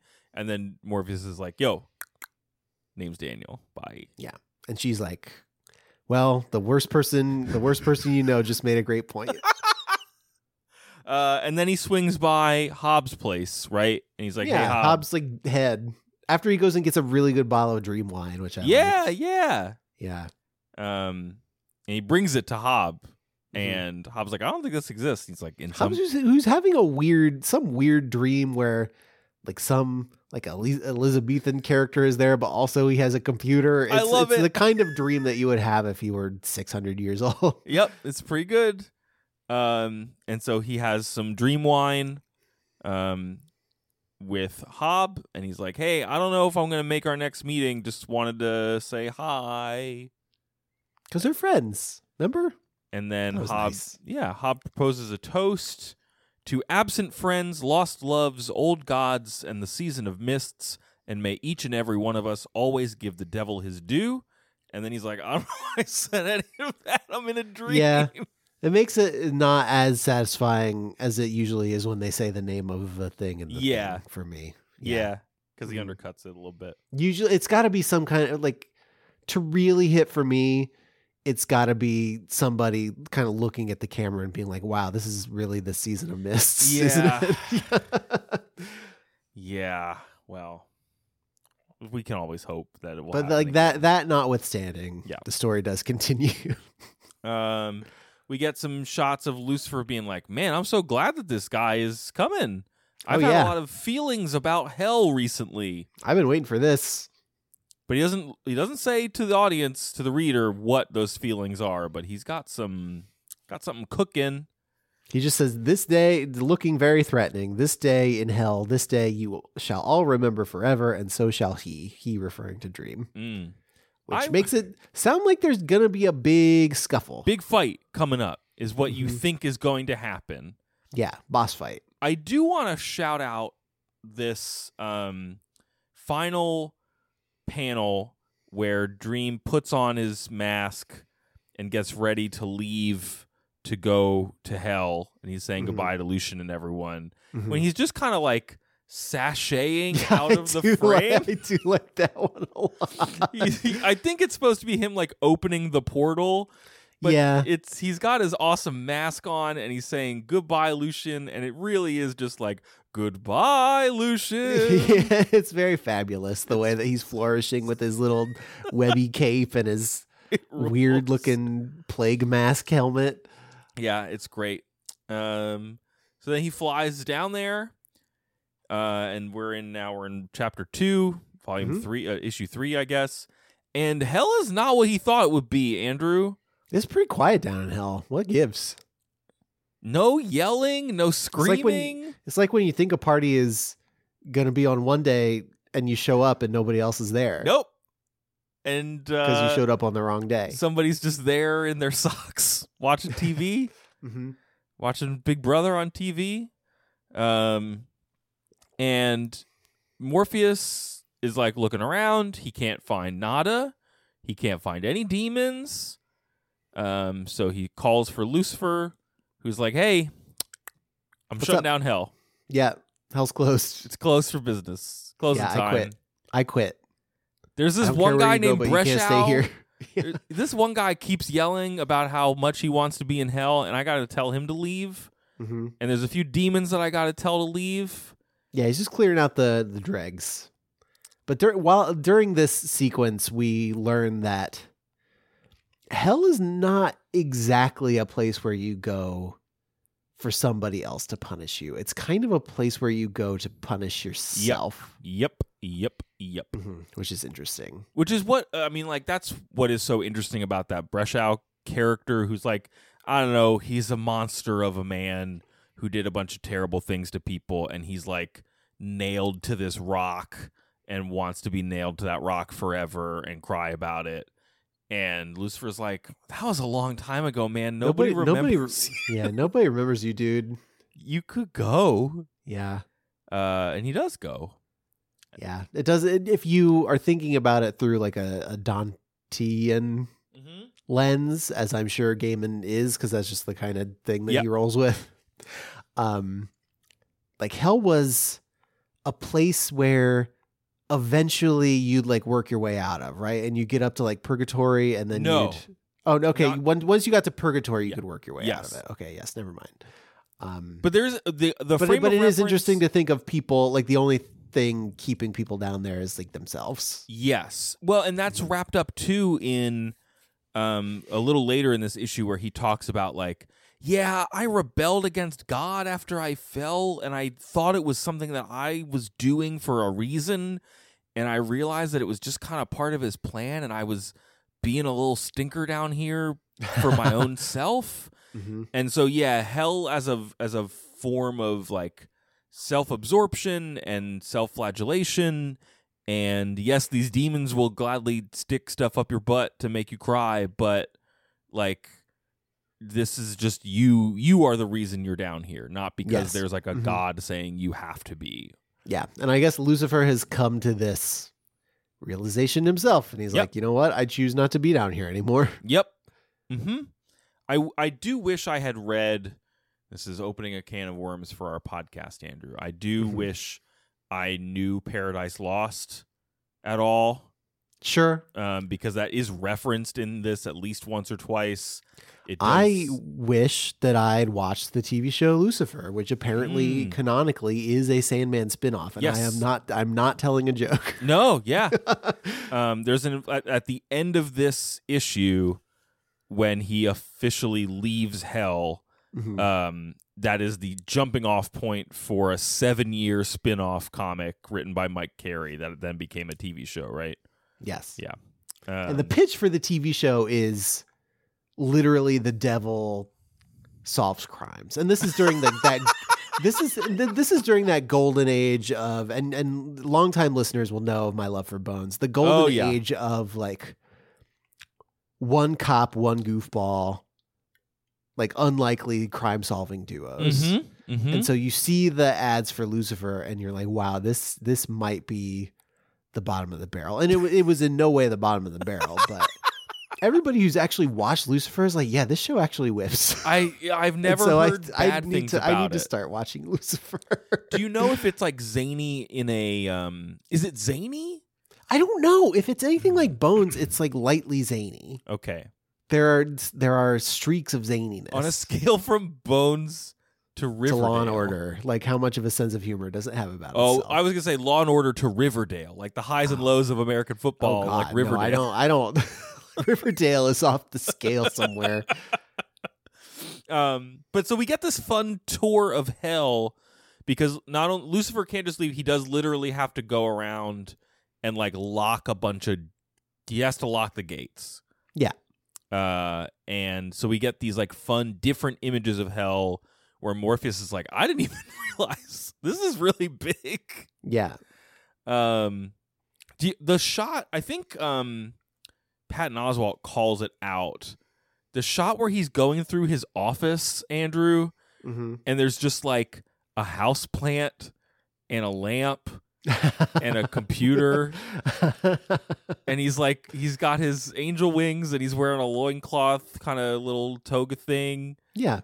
But he's got one of those, like, on his desk, he's got one of those, like, accountant lamps and a gamer chair, and you're just like, what is this? Gamer chair. What is this room that he's in? It's Lucifer great. would have a bunch of, like, RGB stuff all Oh over my his God, he PC, totally yeah. would, except it'd all be red all the time. Yeah, just red. No GB, just R.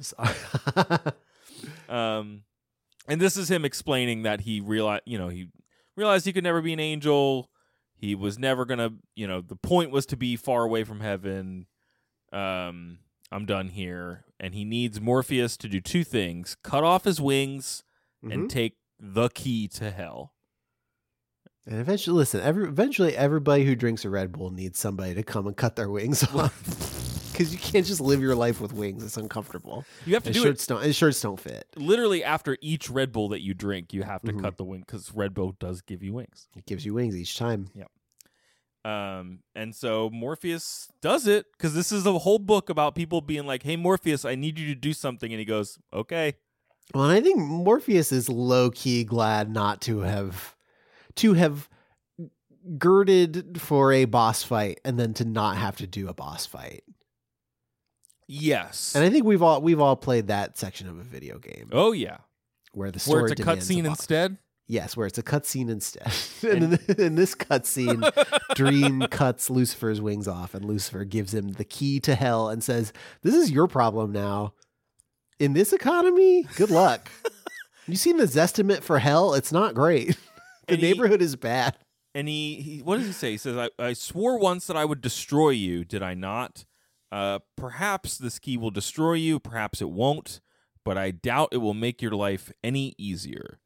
And he refers to him as the sole monarch of a locked and empty hell.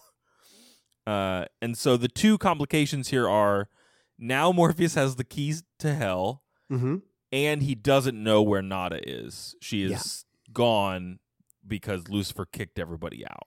She could be anywhere. Yeah.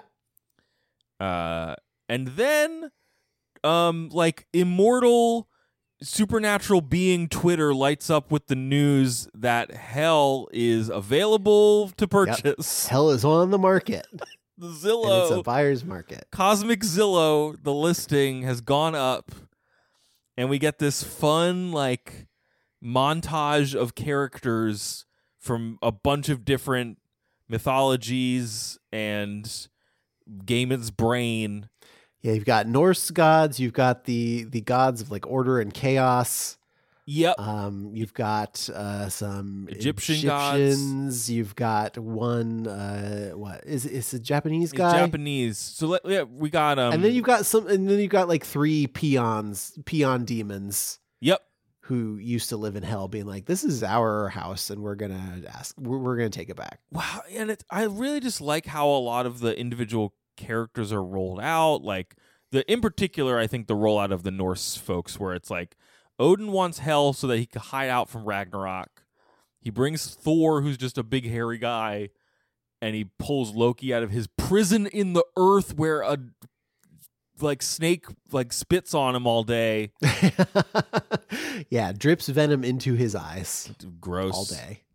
Anubis, Best and Boss. Loki's a bad dude. I don't know if you've seen those movies. Loki seems like a bad dude. Well, but have you seen the later movies where he's also a good dude? I have not seen those. He comes around. Oh, he's so charming. I need a face turn for the trickster god. Yeah. Gee whiz. We get Anubis, Best and Boss from Egypt. Susanoo no Makoto is the Japanese he's not a trickster god. I was reading about him. Impudent is the word that I saw a lot. Impudent. He's got a little poltergeist energy. He is the younger brother. Puckish trickster boy. Yes. He's the younger brother of the sun god Amaterasu, or sun goddess Amaterasu. and he's like, "Ooh, what if I got this new underworld for my fam?" And then Azazel is the space of teeth. Yeah, he's like the vortex of mouths. Yes, and he's got a couple sidekicks. He's got the Merkin, she whose womb spawns spiders, and then also Karanzan, the two-mouthed demon boy who Morpheus had the rap battle with. Yes. Also they have Nada. They have Nada, which is important. The god of order, Kilderkin, who is first represented as like computer text, is a cardboard box carried by a genie. Yeah, because a cardboard box is the very physical manifestation of order. Yeah, okay. I love it. And there's Chaos, a.k.a. Shivering Jemmy, who is a child. Yes, Shivering Jemmy of the Shallow Brigade. Yes. Who's just like, Gaiman's just kind of doing Delirium again, and we're going to let him, I'm going to allow it. Sure. Because we haven't gotten a ton of Delirium yet, but it is just kind of the same vibe. Yeah. A little bit. There are 2 envoys from the Fairy Kingdom with Titania and Oberon, so Cluracan and Nuala. Mm-hmm. Nuala will wind up being a gift from Titania that Dream has to accept. And you got a couple angels who are like from not from heaven, but from some other cool place. From a second party studio that is closely affiliated with heaven. Duma? It's like the HAL laboratory of if heaven is Nintendo, then the place that Remiel and Duma are from is like HAL. It's HAL and Game Freak. Yeah, it's Game. Duma and Ramiel. Duma, they are both from, Yiddish and rabbinic texts. Duma is an angel of silence, who also is an angel of death.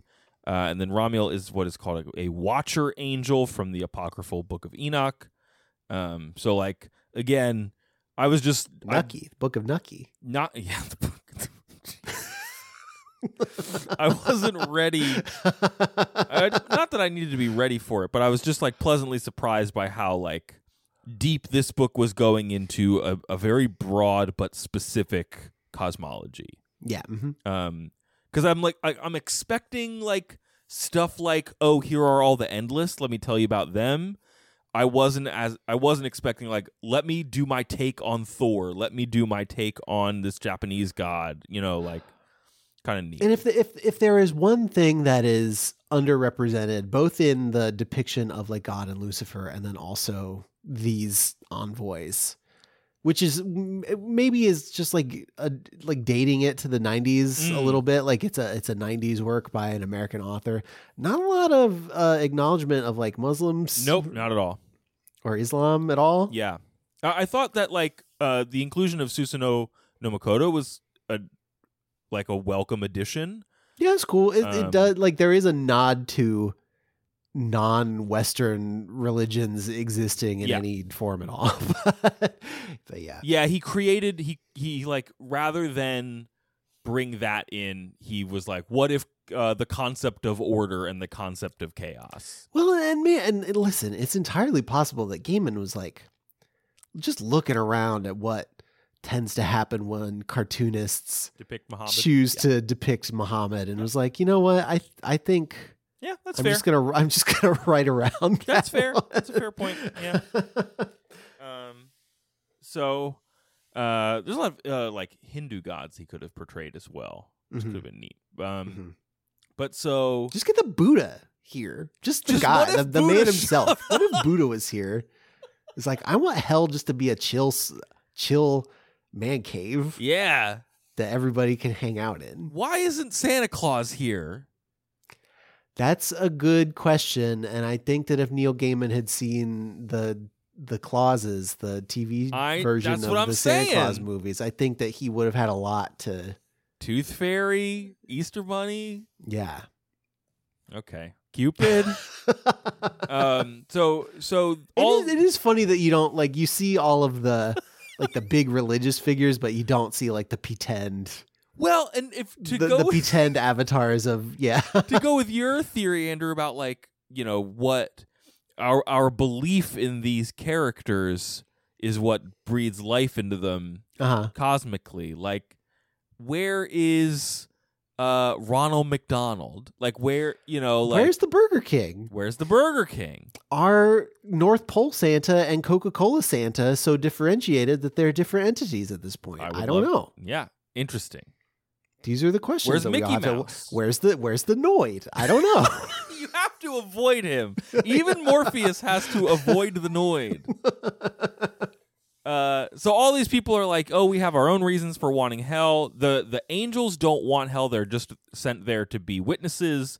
The fairies don't want hell. The fairy kingdom's opinion is that no one should own hell. Yeah, it should stay closed because then they won't have to send like tribute. Yeah. Of like people there anymore. Yeah. And Morpheus is like, okay, everyone, my mansion's open. I'm going to throw a big party and you can plead your case. Mm-hmm. I think that happens before he quickly Skypes with Death in his mirror, and Death is like, things are bad. I'm busy because hell's closed and all those people went somewhere else. Yeah, that's bad. And then we get a little like almost, it's not, I wouldn't quite categorize it as a one shot because it is related, but you do just like a little slice of something that's happening in the world because hell is closed. It is a very big, outlandish, supernatural volume. And you're right. Like, I think this helps to be like, okay, yeah, but what is happening on Earth again? If a lot of what is interesting about Morpheus is how he interacts with mortals, like, let's ground ourselves. Yeah, and we've seen this in other issues too. Is like what happens when John Dee has that ruby? Yeah, and is like playing havoc with everyone's dreams. What happens when Rose Walker, this like dream vortex, is breaking down the barriers between everyone's dreams? Like, what are the real world impacts of that? So it's another little version of that, I think. So this is a boy named Charles Rowland, and it starts with a real like 90s movie setup where he's like at a boarding school. Yes, I'm in a boarding school because my parents decided several years too late that they didn't actually want kids. Yep. And then his dad is in the military. This is also a 90s thing, and his dad has been kidnapped by Saddam Hussein.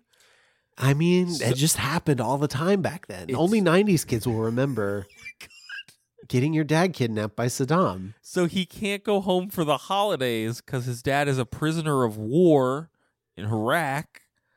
And so he has to stay there with the headmaster. He's literally the only boy there until, oops, no, he's not. Who's there, Andrew? Yeah, I don't for the sake of brevity, I don't think we need to go like totally blow by blow, but you start seeing all these like ghosts of previous occupants of this boarding school. And evil because headmaster. Evil headmaster, evil students. And because it's a boarding school and everybody who's here is like, I guess, secretly here because their families don't actually care for them. I think it's also because they died there. They died. Yes, they died there. They are ghosts, entities, whatever. So they're all wandering the halls of this boarding school, and stuff's getting bad. And then he dies. He makes a friend with a nice ghost. He's killed haunted by the bullies. He's haunted by some bully ghosts for a while, and then he goes to hide from them, and then he just dies. He just starves to death. Yeah, because the only adults there have been like the headmaster of the school. Like his mom comes back to life, and then he's just baby for the rest of the time. She just negs him into being baby. Yeah, and then and then a ghost headmaster takes over, and everything's bad. Yeah. So Charles and the other boy, they just decide to leave. They're both dead, and they decide to like struck out. They're gonna see what life has to offer. Apparently, these characters show up in other crossover stories that Gaiman worked on in something called The Children's Crusade. It's not even kids who I'm just like looking through the pages now. It's not even kids who died at the school. It's kids who like went to the school and also died. Like you get a big tombstone with quote, "Those boys from St. Hilarions who laid down their lives in the Great Oh, War." yeah.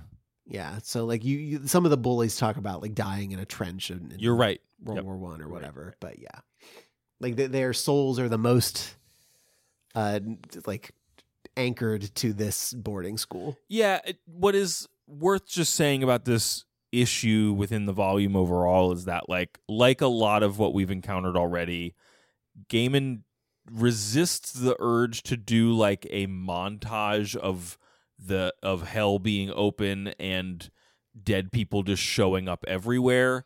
He would rather give you a compelling character that you care about and then have their world get turned upside down by the monstrous thing that's happening. And that is how you understand the impact of Lucifer closing hell and the stakes that Morpheus's decision will have. Yeah. It's just a smart way to do it. That is, Yeah. Like hell exists for a reason. It's because all these people got to go somewhere. Apparently, it's part of God's plan. Yep. Thanks, God. So then there's the part like there's like some scenes where the different people are interacting at the party. But the main thing is that like he's like, okay, each of you gets to come to my room and like pitch me on why you should get hell. They're doing your favorite thing in the entire world, which is they all get to go to Morpheus and give the elevator pitch about why they should be the ones who own hell. It's true. I love it. Some of them offer like information. Okay, so like Odin is like, hey, I built this tiny version of the universe. Yeah, and it has like part of you in it. Yeah. So doesn't that do you seem want cool? it? Do you want it? I like it. I like that he built a little universe that he can see the apocalypse in. He built a little sim to like the one that we're all living in. It's true. To simulate Ragnarok. To like learn more about the it. universe is in Orion's belt, that kind of thing. The Egyptian gods are like, hey, we have information on your missing brother. If you want it. Yeah, don't you want that? Bast is like, hey, I'm a cat lady and I can tell you everything that all the cats see.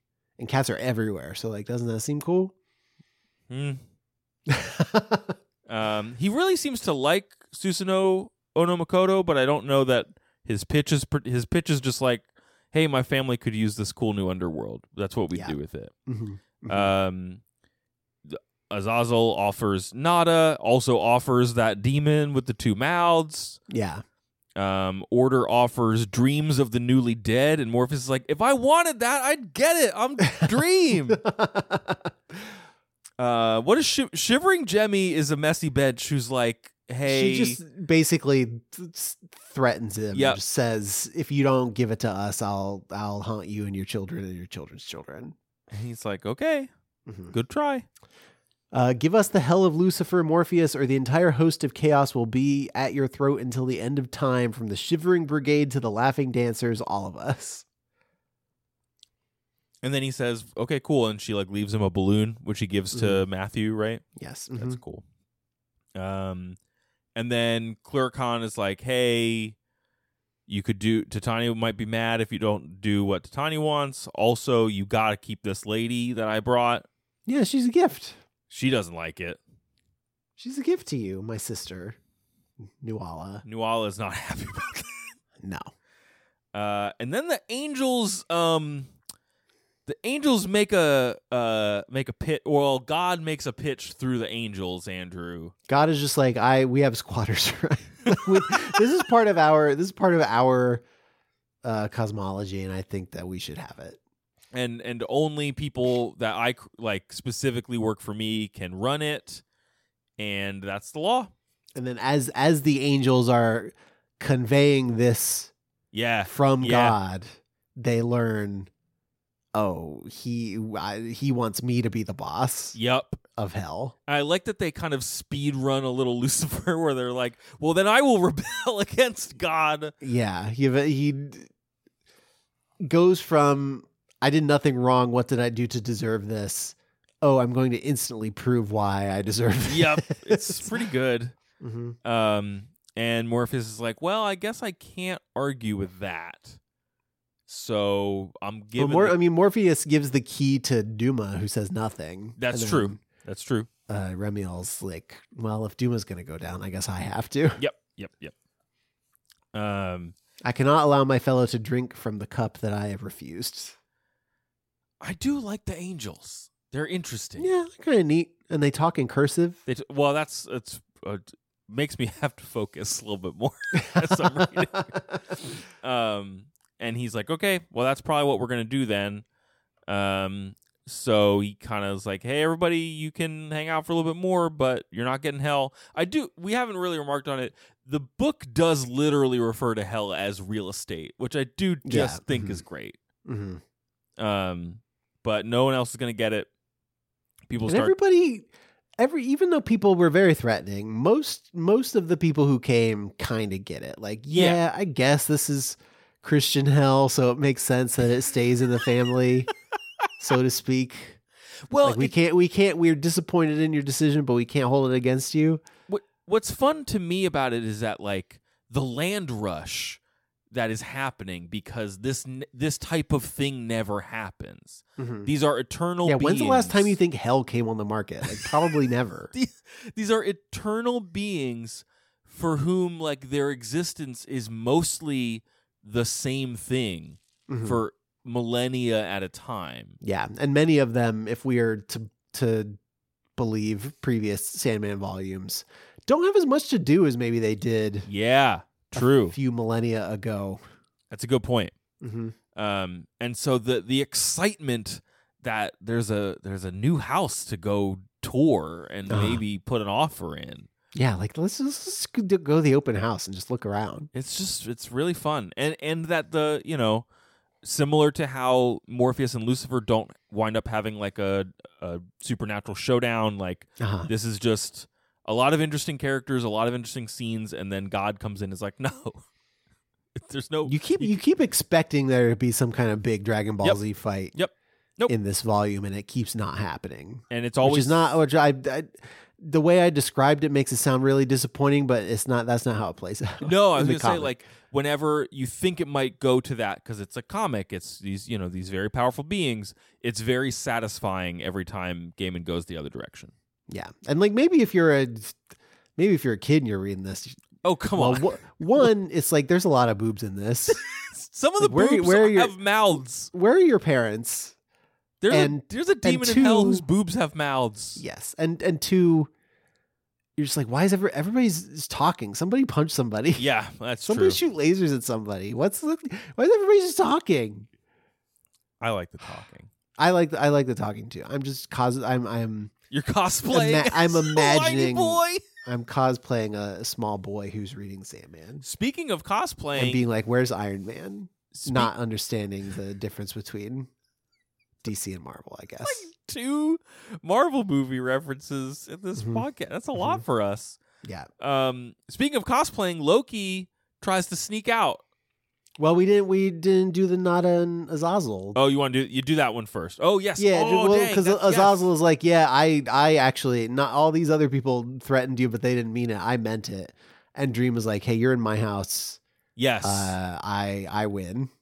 I have all the power. And seals Azazel in one of those little capsules like you get out of the quarter machines at the grocery store. Azazel's a homie now. Yeah, he's a homie. He's one of those like sticky slap hands. Yeah. Mm-hmm. And he gets put in a drawer with like the Corinthians skull and a bunch of other little things. That's a nice panel. That all of the panels actually preceding that I really, really like, where he is going into Azazel, like reaching into the teeth. Into the teeth. I'll follow you into the teeth. Freeing the demon, freeing Nada.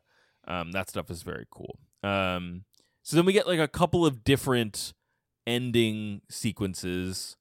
One is Loki trying to sneak out as Susanoo no Makoto. And Dream is like, good try. You were oddly too reverent to me. Yeah, and if I don't have to send you back down to Snake Prison, but if I don't, you owe me, right? Yep. And they send. He says, we will put a dream version of you down there. Yeah. Which is kind of neat. Yeah. We You get might be talking to a dream version of me right now. You don't know. There's no way to know. Well, am I? We're all just living in Thor's little universe ball out here. We get a scene. Odin's universe yeah. ball. Yes. We get a scene with Lucifer hanging out on an Australian beach, and a widower convinces him that sunsets are cool. Like that's he's like, and he makes his peace with like, oh, God made the sunset. Oh, good job. Yeah, he's like he basically like gotta give your props, God. It's good sunset. And then we have the conclusion of the Nada arc. Andrew, what happens with Dream and Nada? Dream gives a really bad I'm sorry if you were offended. Oh, type God, apologies. he does. It's very bad. He says, I should apologize to you. Yeah. Mm-hmm. She flips out. She's not happy about that. But then they talk a little bit more and agree that, they both love each other, but things have not changed. Nope. Between them. She does not want to be a god. He is sorry that he sent her to hell, so he can't do that again. Mm-mm.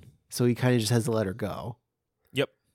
But she becomes and now she's baby. He does let her become baby in Hong Kong. Literally baby, not like a figurative baby.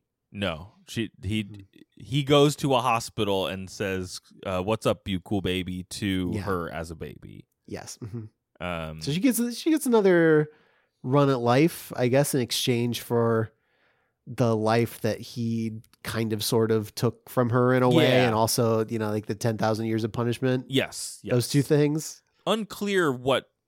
I don't think that I presume we're supposed to get that maybe she won't remember anything, but who knows?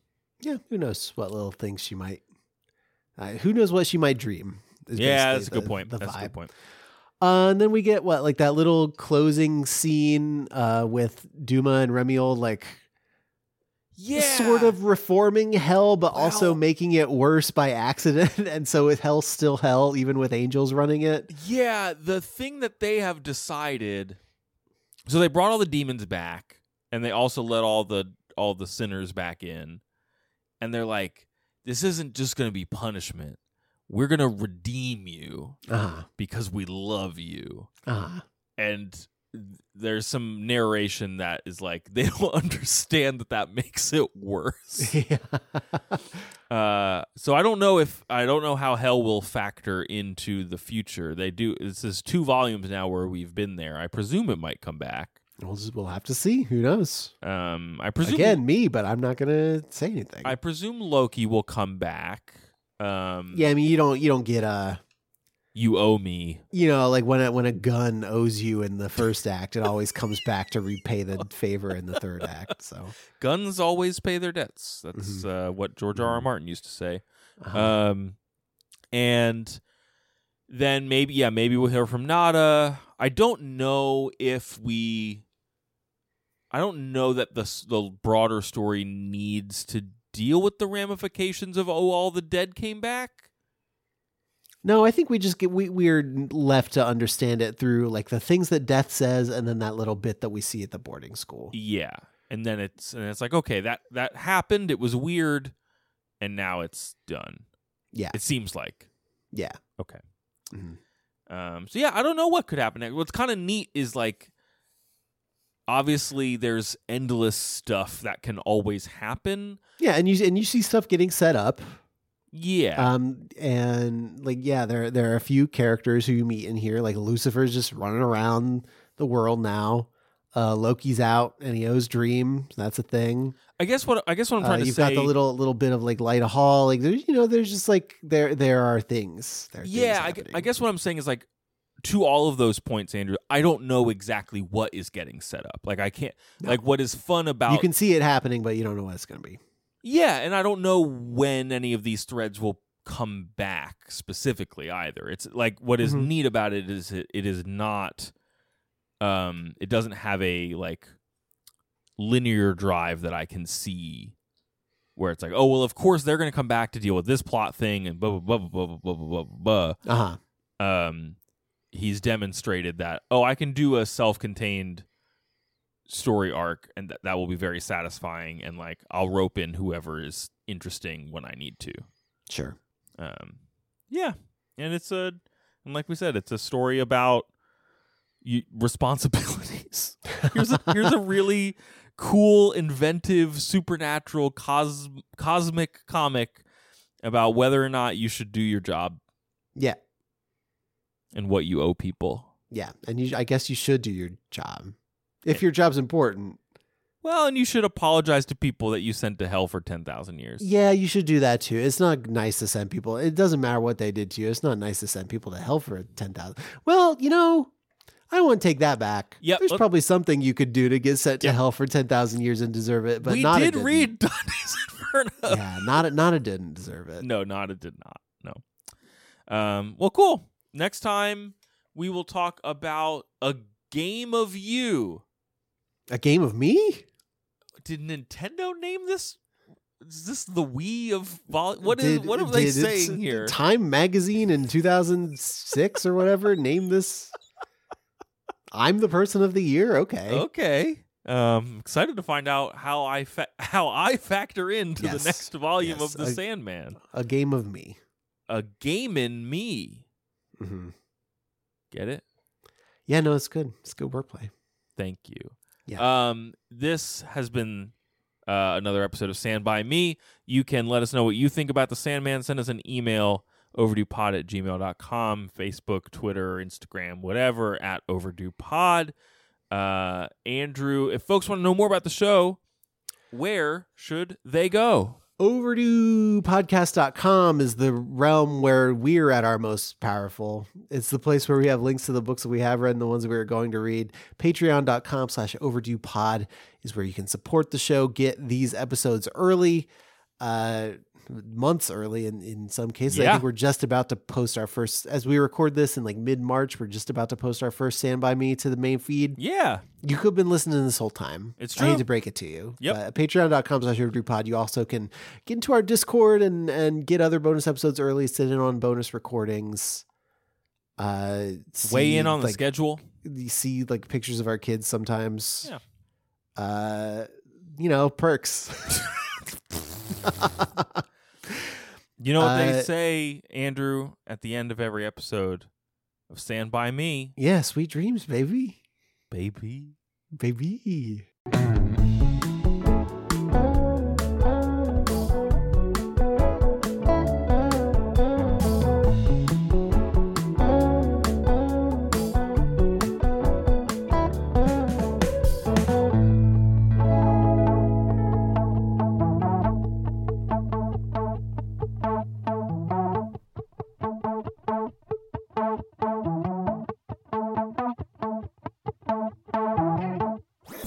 That was a HeadGum podcast. Thanks for listening, everyone. You know the email. It's overduepod@gmail. You know the handles. These are the patrons that we're thanking. Andrew, what do you got to say to him?